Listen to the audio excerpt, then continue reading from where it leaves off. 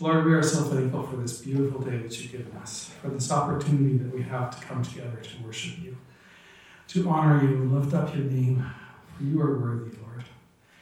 You have done so much for us. You are a wonderful Father. We thank you for your faithfulness, for your love and your amazing grace that you've shown to us. May you be honored here this morning as we lift up our praise. May it be glorious. May it be a sweet-smelling sacrifice to you. And may you be honored today. Lord, may there be no distractions here, but that you would be the center of our attention and our worship this morning. We thank you for all of this. You are so good to us, Lord. In Jesus' name we ask this. Amen.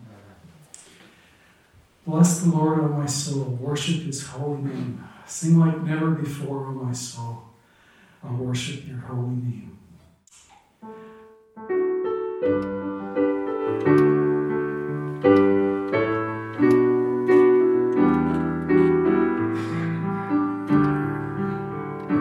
Bless the Lord, O my soul. Oh, my soul. Worship his holy name. Sing like never before. Oh, my soul. Worship your holy name. The sun comes up, it's a new day dawn. We start to sing some honor again. Whatever may pass and whatever comes before me. We can sing when the evening comes. Bless the Lord, O my soul. Oh, my soul. Worship his holy name. Sing like never before. Oh, my soul. I'll worship your holy name. Rich in love and slow to anger. Your name is great, your heart is kind. Your Lord, your goodness that we once seen. 10,000 reasons from my heart to find. Bless the Lord, O my soul. Oh, my soul. Worship his holy name. Sing like never before. Oh, my soul. Worship your holy name. All my faith, strength is real. The end is near, the time is gone. Still my soul sing praise unending. 10,000 years and forevermore. Bless the Lord, O my soul. Oh, my soul. Worship his holy name. Sing like never before. Oh, my soul. Worship your holy name. Bless the Lord, O my soul. Oh, my soul. Worship his holy name. Sing like never before. Oh, my soul. Worship your holy name. Oh, worship your holy name. Oh, worship your holy name. Worship you, Lord. Thank you. Thank you.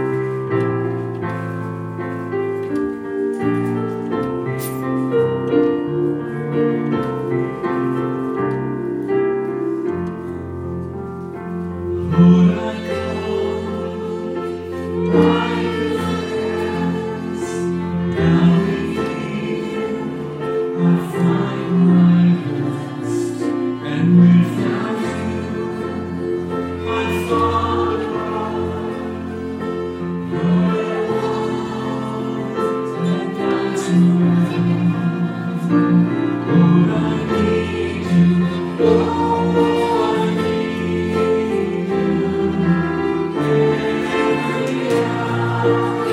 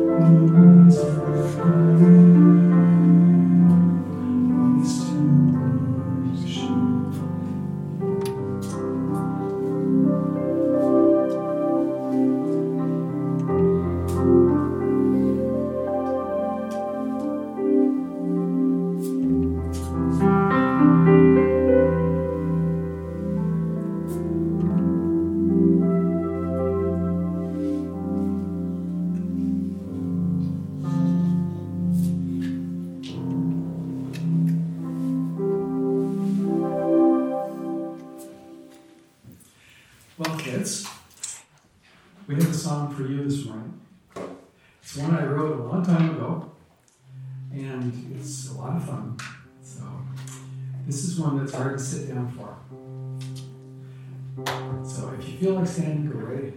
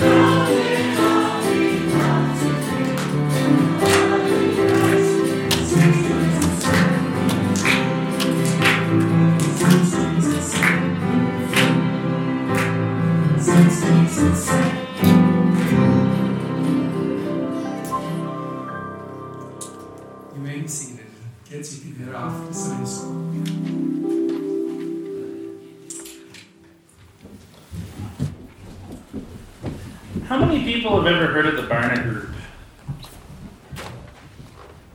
The Barna Group. Barna, okay, a couple people. So, the Barna Group essentially is a group, they're based in the States, but they kind of do surveys of everything, really, but mostly about the church and Christianity and faith and religion.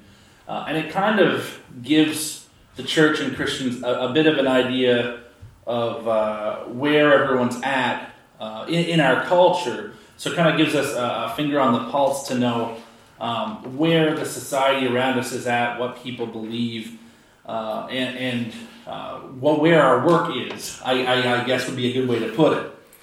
So a few years ago, the Barna Group took a survey of a large pool of Christians, and they discovered that 48% of the people who were surveyed believe this. They believe that if people are generally good, or do enough good things for others, and follow the 10 Commandments, they will earn a place in heaven. That was 48% of people who, on the survey, claimed to be Christian. And the president of the Barna Group, George Barna, responded by saying this: "There is plenty of reason for the church to be worried if nearly 1/2 of their people who believe in Jesus also believe in salvation by works. The central message of Christianity is salvation by faith in Jesus, yet many Christians seem to believe and be preaching a different message." So, we've been studying Philippians for 6 weeks now. This is our 7th week in the letter. And so far, pretty much everything we've studied has had to do with the inner life of the church in Philippi. There wasn't a lot of individual instructions. It was mostly talking about everybody in the church corporately.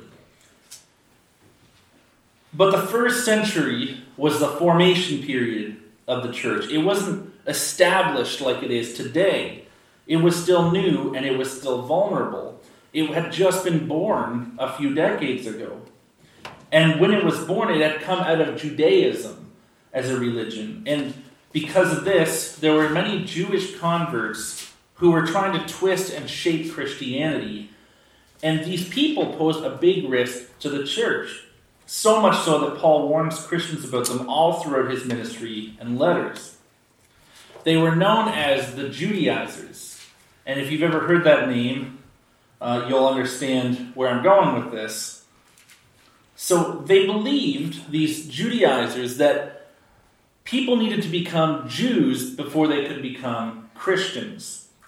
They believed that they needed to follow the law, they needed to be circumcised in order to be saved before they could accept the gift of Jesus. Essentially, if they wanted to be saved, they needed to earn it. And while we can't relate to these Judaizers today, because we don't really have those affecting the church anymore, we're kind of two separate things, we're facing the same type of threat as a church. The belief that if you want to be saved, you have to earn it. You see, this group of people, these Judaizers, they put their faith in their heritage, their customs and laws, and their upright standing as God's chosen people, keeping themselves separate from the unclean neighboring Gentiles. They took pride in these things. But my fear is that we are not always that different. Because as Christians, we take pride in being followers of Jesus, as we should, but we take pride in being the good and decent people, the ones who follow the rules, descended from generations of church families, always striving to follow the Bible and the 10 Commandments, not hanging around with the wrong type of people or saying the wrong words. We take pride in those things, and that's not bad, but sometimes it gets to the point where we can be as guilty as the Judaizers of living our lives as if being a good person, being from the right background, following the right rules, we sometimes are guilty of living as if these things can save us. We act as if they make us better than other people. But the truth is, compared to the value of knowing Jesus, our efforts are all worthless because Jesus is more. So today we're in Philippians 3, verses 1 to 14. And I'm reading from the New International Version today. If you follow along in your Bible, what you probably notice is that I very often switch the translation I read from. So today it's the New International Version. Finally, my brothers, rejoice in the Lord. It is no trouble for me to write the same things to you again, and it is a safeguard for you. Watch out for those dogs, those evildoers, those mutilators of the flesh, for it is we who are the circumcision, we who serve God by his Spirit, who boast in Christ Jesus, and who put no confidence in the flesh. Though I myself have many reasons for such confidence. If someone else thinks they have reason to put confidence in the flesh, I have more. Circumcised on the 8th day of the people of Israel, of the tribe of Benjamin, a Hebrew of Hebrews, in regard to the law, a Pharisee, as for zeal, persecuting the church, as for righteousness based on the law, faultless. But whatever were gains to me before, I now consider loss for the sake of Christ. What is more, I consider everything a loss because of the surpassing worth of knowing Christ Jesus my Lord, for whose sake I have lost all things. I consider them garbage, that I might gain Christ and be found in him, not having a righteousness of my own that comes from the law, but that which is through faith in Jesus, the righteousness that comes from God on the basis of faith. I want to know Christ, yes, to know the power of his resurrection and participation in his sufferings, becoming like him in his death, and so somehow attaining the resurrection from the dead. Not that I have already obtained this or have already arrived at my goal, but I press on to take hold of that for which Christ Jesus took hold of me. Brothers and sisters, I do not consider myself yet to have taken hold of it, but one thing I do, forgetting what is behind and straining toward what is ahead, I press on towards the goal to win the prize for which God has called me heavenward in Jesus. Okay, so this is a long passage. I think it's a lot longer than what I did last week. So we'll just bite-size our way through it. We'll start right at the beginning. Two things are important to mention right at the beginning of this passage. The first is the word finally. Now, we translate this as finally in English, but in Greek, the word that is used there is only sometimes translated as finally. Often it's used as a transition between thoughts. So if you were thinking, oh great, Stephen's almost done Philippians, sorry, we still got a little ways to go. It's not a conclusion. The second thing to take note of is that Paul says, it is no trouble for me to write these things to you again. Now, we don't know exactly what that means. It could mean that Paul had written them another letter that we don't know about.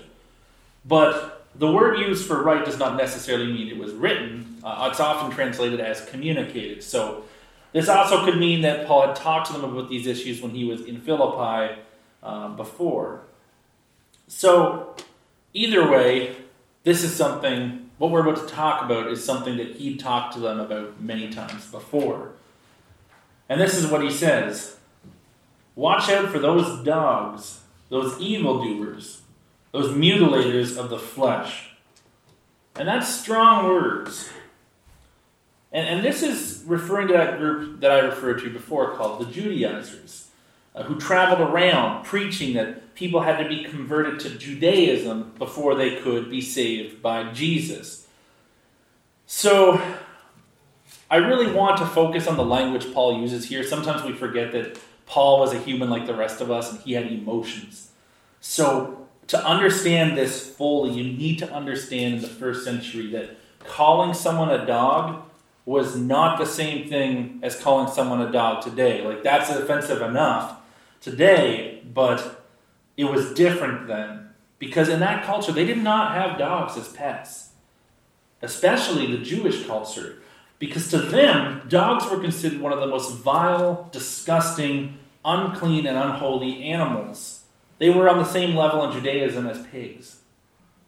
Dogs in the Eastern world, even today, are not tame. They're mostly vicious. They wander around the streets and fields, eating excrement and rolling around in corpses. This is the picture that's painted throughout Scripture of the dogs. So it's very ironic and very intentional that Paul is calling the Judaizers, the ones who put their faith in the law and holiness and being God's chosen people. It's ironic that he is referring to them as dogs, as the unclean, unholy ones, the evil workers. He also calls them mutilators of the flesh. And he's talking about circumcision here, but This is not the proper Greek word for circumcision. He calls it katatome, which is a word used, it's used in a number of scenarios, but in the Greek translation of the Old Testament, it's the word that's used to describe pagan worshippers who would mutilate themselves and cut themselves while worshiping false gods. So he's saying that these Judaizers, they're unholy, unclean people who mutilate themselves in false worship. And ironically, the word can also be translated to emasculate or castrate. And the reason I mention all of this is because these are not light phrases. Paul was a person just like us. He had emotions. He's being very specific and using very inflammatory language. He's angry about these people. He's furious at what they're doing. Verse 3, "For it is we who are the circumcision, we who serve God by his Spirit, who boast in Christ Jesus and who put no confidence in the flesh." And that Greek word for circumcision is the proper one. Sometimes it's translated in English translations as "we are the true circumcision." The Greek word he uses is peritome, and that is the proper name for circumcision in Scripture. So to understand what Paul's really doing here, you need to understand what circumcision really was. Because the Jewish people did not actually understand at this point. Those who were saying it was still required to be saved, you had to do this physical thing, they didn't actually get it. Because circumcision was as much of a spiritual thing as it was a physical thing. It was the sign that you were the covenant people of God. It was the sign of their commitment to follow God and to follow his commandments. But you kind of get this sense of the spiritual side of it as well as the physical side throughout Scripture. Just a couple references in Jeremiah, chapter 6. "To whom shall I speak and give warning that they may hear? Behold, their ears are closed." And the literal translation in Hebrew is, "Their ears are uncircumcised, and they cannot listen." And then in chapter 9, verse 25 of Jeremiah, "Behold, the days are coming, declares the Lord, that I will punish all who are circumcised and yet uncircumcised." And just to stop for a minute, we know what circumcision is. You can't be one and the other. You're one or the other. So clearly it's not just a physical thing to God. "I will punish all those who are circumcised and yet uncircumcised." And he goes through a list of all these evil nations, but then he also says, "and all the house of Israel." He'll punish them too, because they are uncircumcised of heart. So when Paul says that we are the true circumcision as the church, he's not talking about physical circumcision. He's talking about what it represents. So what does that look like? If we've been made the covenant people of God, what does that mean? What does it look like? So first of all, we worship in the Spirit of God. John 4:24 says, "God is spirit, and those who worship him must worship in spirit and truth." And this is just going through that list of what he says in Philippians. The second thing is we boast only in Jesus Christ, not in circumcision, not in following the law, only in Jesus. Galatians 6:14 says, "May I never boast except in the cross of our Lord Jesus Christ, through which the world has been crucified to me and I to the world. Neither circumcision nor uncircumcision mean anything. What counts is the new creation." And then third, he says we put no confidence in the flesh. And that's what this really means here. This is kind of a theme you're going to see through the rest of this passage, is that we do not put hope in anything that we do to save us. Romans 3:20 says, "Therefore no one will be declared righteous in God's sight by the works of the law. Rather, through the law we became conscious of our sin." We cannot earn our salvation. We cannot be good enough by following the law. All have sinned, and all fall short. So from here, Paul gives a great reminder that if anyone could have been saved through their life's work, if anyone could have been good enough, it would have been him. He says, though I myself have reasons for such confidence. If someone else thinks they have reason to put confidence in the flesh, I have more. Circumcised on the 8th day, of the people of Israel, of the tribe of Benjamin, a Hebrew of Hebrews, in regard to the law, a Pharisee, as for zeal, persecuting the church, and as for righteousness based on the law, faultless. So, he'd been circumcised in complete and precise accordance with the law. You were supposed to be circumcised on the 8th day in that culture, and of course, not everyone lived within short walking distance of someone who was authorized to do this. So, everyone in that culture in Israel, yeah, they would have been circumcised. Maybe it wasn't on the 8th day. Maybe it was on the 6th day. Maybe it was on the 15th day or 2 months later when they were next in that town. But he had been done in precise accordance with the law. So any sort of advantage that he could claim to his benefit for this was his. He was also not a convert to Judaism or the descendant of one. He could trace his genealogy back as far as it was possible for any Jew to do. So not only that, but he was from the prestigious tribe of Benjamin, which if you've read through the Old Testament, you'll know that this is one of the 2 tribes that did not revolt against the Davidic line of kings. He could also speak Hebrew, and at that point in history, it was not very common. The religious leaders could, but for the most part, everyone spoke Greek or Aramaic. But he spoke the ancient and holy language of God's chosen people. He was faithful to their culture. As for following the law, he was a Pharisee, and they were known to be the strictest interpreters of the Scriptures. They loved the law. But he didn't stop there, because unlike many of his fellow Pharisees, he personally and physically persecuted the church because they were heretics to him. He did it for his love of God. He showed the greatest passion for the religion that he believed to be true that it was possible to do. So as for righteousness, he was as blameless as it was possible to be, humanly. We all know that we've all sinned, but before he was converted, he had supposed that he had come as close as it was possible to be to being saved by works. But then he says in verse 7 to 8, "But whatever was considered gain to me, I now consider loss for the sake of Christ. What is more, I consider everything a loss, because of the surpassing worth of knowing Christ Jesus my Lord, for whose sake I have lost all things. I consider them garbage, that I might gain Christ." So despite all of those things he could boast about, despite the fact that he physically through the law was about as holy as it was possible to be, he considered it all garbage. Everything he thought was valuable to him before, he'd given it all up for Jesus. They weren't steps to heaven. They were obstacles blocking his path to God. He'd relied on these things and had given him an incorrect estimation of his own character and standing and morality. So he gave it all up. And not only are those things worthless to him now, but compared to knowing Jesus, everything is worthless. Nothing has value in life compared to knowing Jesus.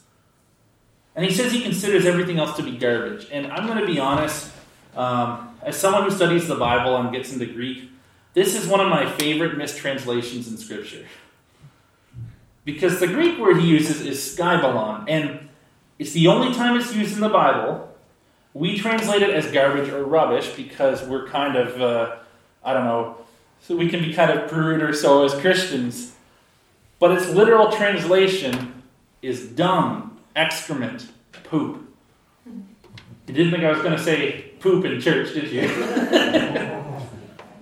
But Paul said it first, so it's okay. But it almost has a cruder sense to it than that when he's saying this. I'm not going to swear in the middle of church, obviously, but compared to the value of knowing Jesus, everything in life, everything that we put our hope in, is as of much value as what's floating around in the sewage lagoon on the way to Stratford when you cross the bridge. That's what he's saying. That's the disdain Paul has for the things of this world, the things he used to put his hope in. And the things of this world are as of much value to us as they were for Paul. Verse 9 to 14, and just to read that, verse 9 again.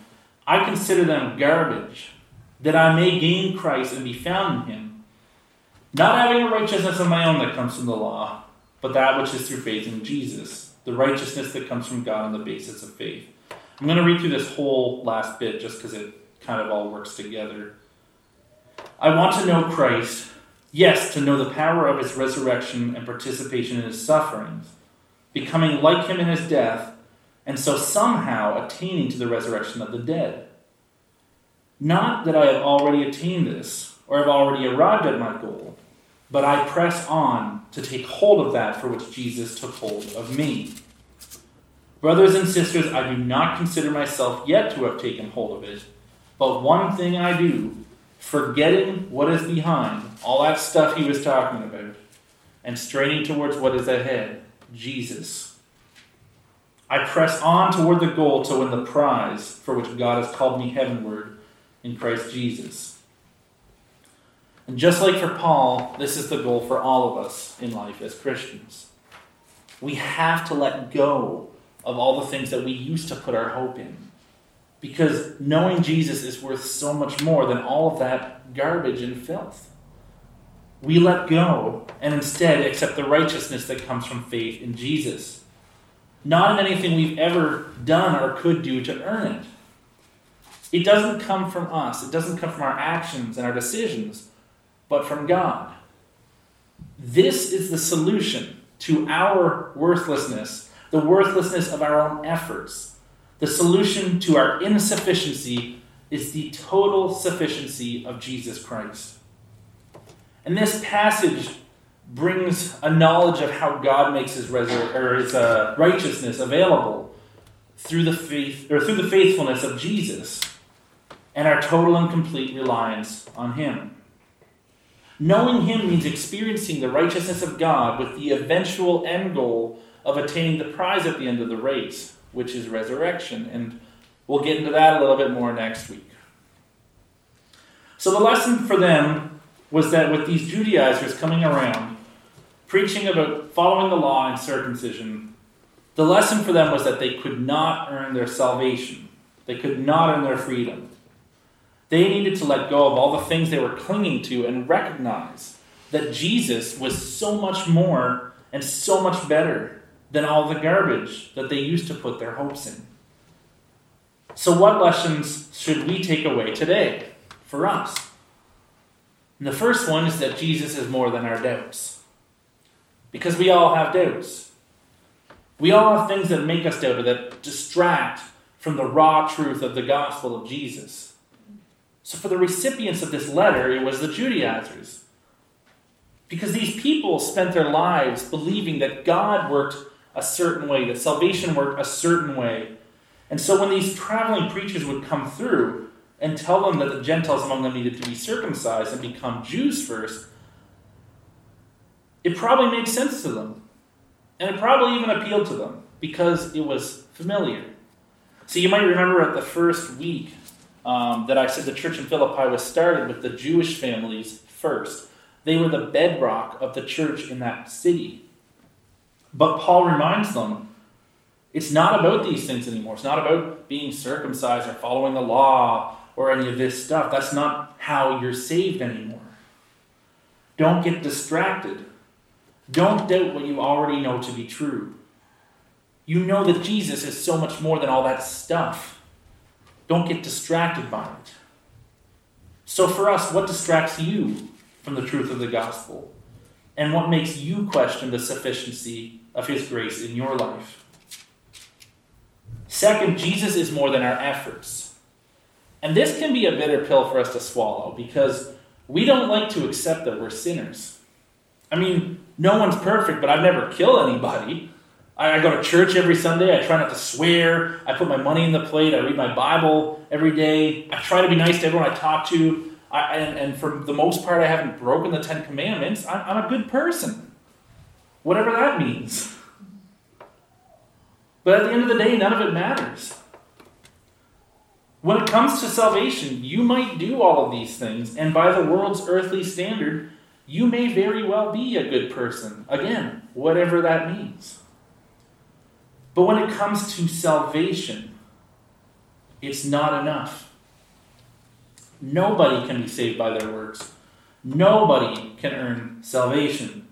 You can't keep enough commandments. You can't give enough money. You can't read enough of the Bible, and you cannot attend enough services to earn your way to heaven. You can't do it.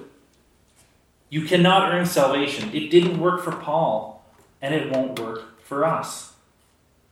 But fortunately, Jesus is more than our efforts because he was perfect.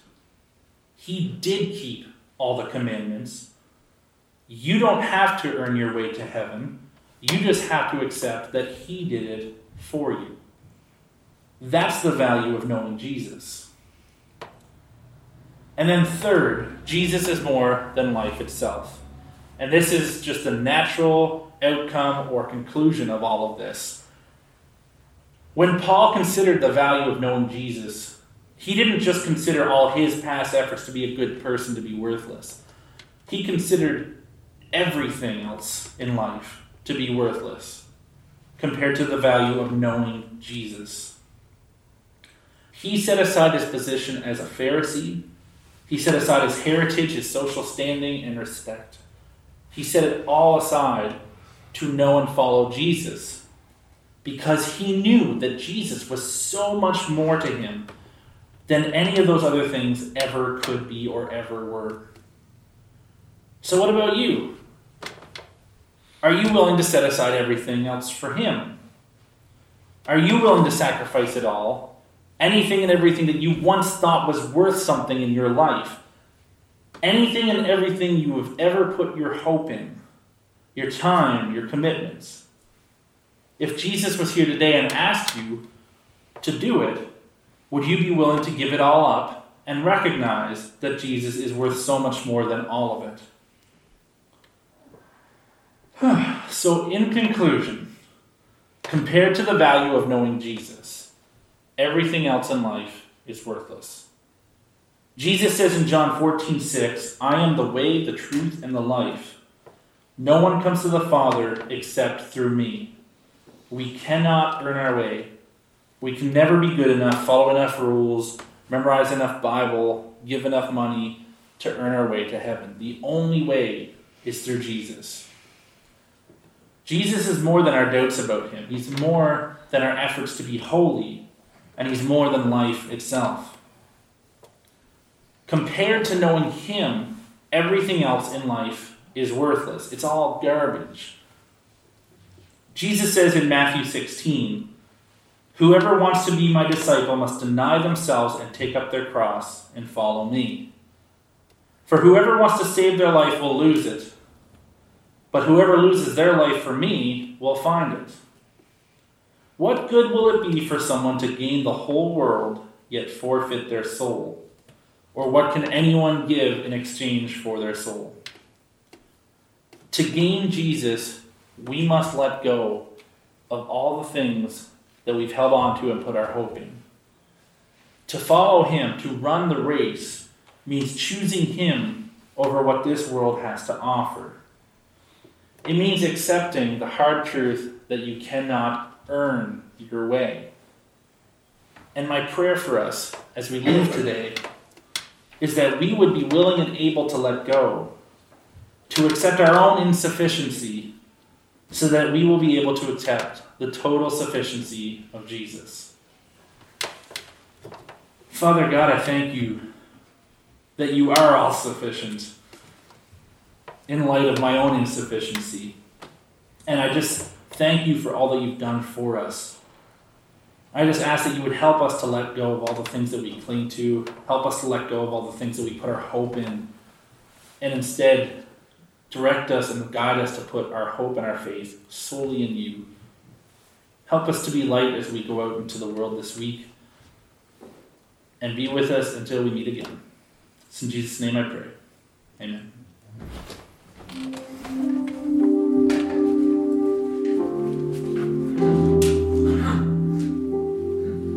So many great hymns we have. Blessed assurance, Jesus is mine. Oh, what a foretaste of glory divine. And this song, this hymn speaks to it is well with my soul. What a blessed assurance we have in knowing Jesus. What an awesome salvation that He has purchased for us.